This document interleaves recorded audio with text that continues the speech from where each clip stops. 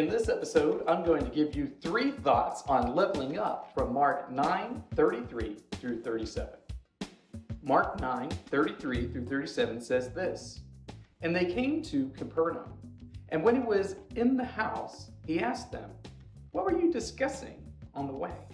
But they kept silent, for on the way they had argued with one another about who was the greatest.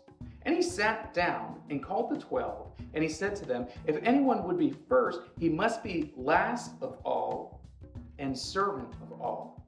And he took a child, and he put him in the midst of them, and taking him in his arms, he said to them, 'Whoever receives one such child in my name receives me, and whoever receives me receives not me, but him who sent me.'" One of the big disagreements that the disciples had amongst each other is who's the greatest, who's the best, which one of us is numero uno. And that's something that I think everybody has a little bit of trouble with and some questions about. Who is the best? Who's number one? Which one of us will be the greatest? And a part of that is sort of angling against each other. If you're a little better than me now, how can I get to where I'm a little bit better than you? How can I surpass you? How can I level up beyond you? Today, I'm going to give you 3 thoughts on leveling up from Mark 9:33 through 37. Thought number 1, greatness is achieved through service. Jesus tells his disciples, because he knows that they were talking about this question and they were asking about it and trying to figure out, which one of us does Jesus like the best? Which one of us is not number one? Which one of us should, have the most authority and influence, that sort of thing? Jesus tells them, greatness is achieved through service. So thought number 1, if you would be great in the kingdom of God, you need to exercise an attitude and a demeanor and the behavior of a servant consistently. Essentially, to be great in the kingdom of God, you can't have greatness as what you're seeking. So thought number 1, greatness is achieved through service. Thought number 2, the kingdom of God is different from the world.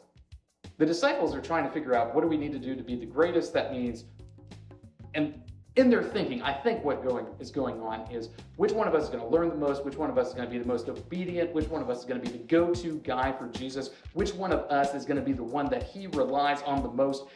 Who's it going to be? But that isn't what Jesus' idea about greatness is like. Jesus' idea about greatness is different. Because if you want to be great in God's kingdom, you'd be the servant of all. So this whole idea of great in the kingdom is very different from what it takes to be great in the world.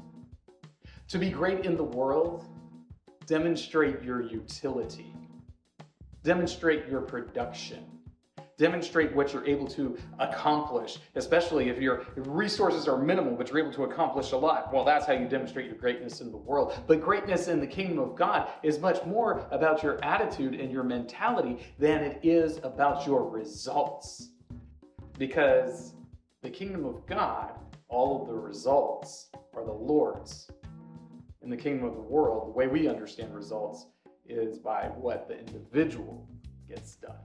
So the second thought on leveling up from Mark chapter 9 is that the kingdom is different from the world. Thought number 3, seek humility and greatness results. Now that's really counterintuitive to the way that we think of things in the world today. The way we think of things is, if I want greatness, I need to demonstrate that I am great. Puff out that chest a little bit and let's just show everybody how great I am. And that's how I'll achieve greatness. But Jesus says, no, the opposite is the case for the kingdom of God. That the one who seeks humility above everything, the one who becomes the servant of all, the one who seeks to uplift the child instead of the adult, the child instead of the person of influence, the child instead of the one who's able to bring political power, able to bring influence, you elevate the child first.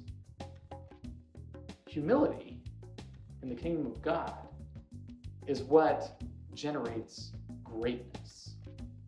This is best seen in the work of Christ himself, who so humbles himself that he condescends from heaven to earth and becomes the servant of fallen creation.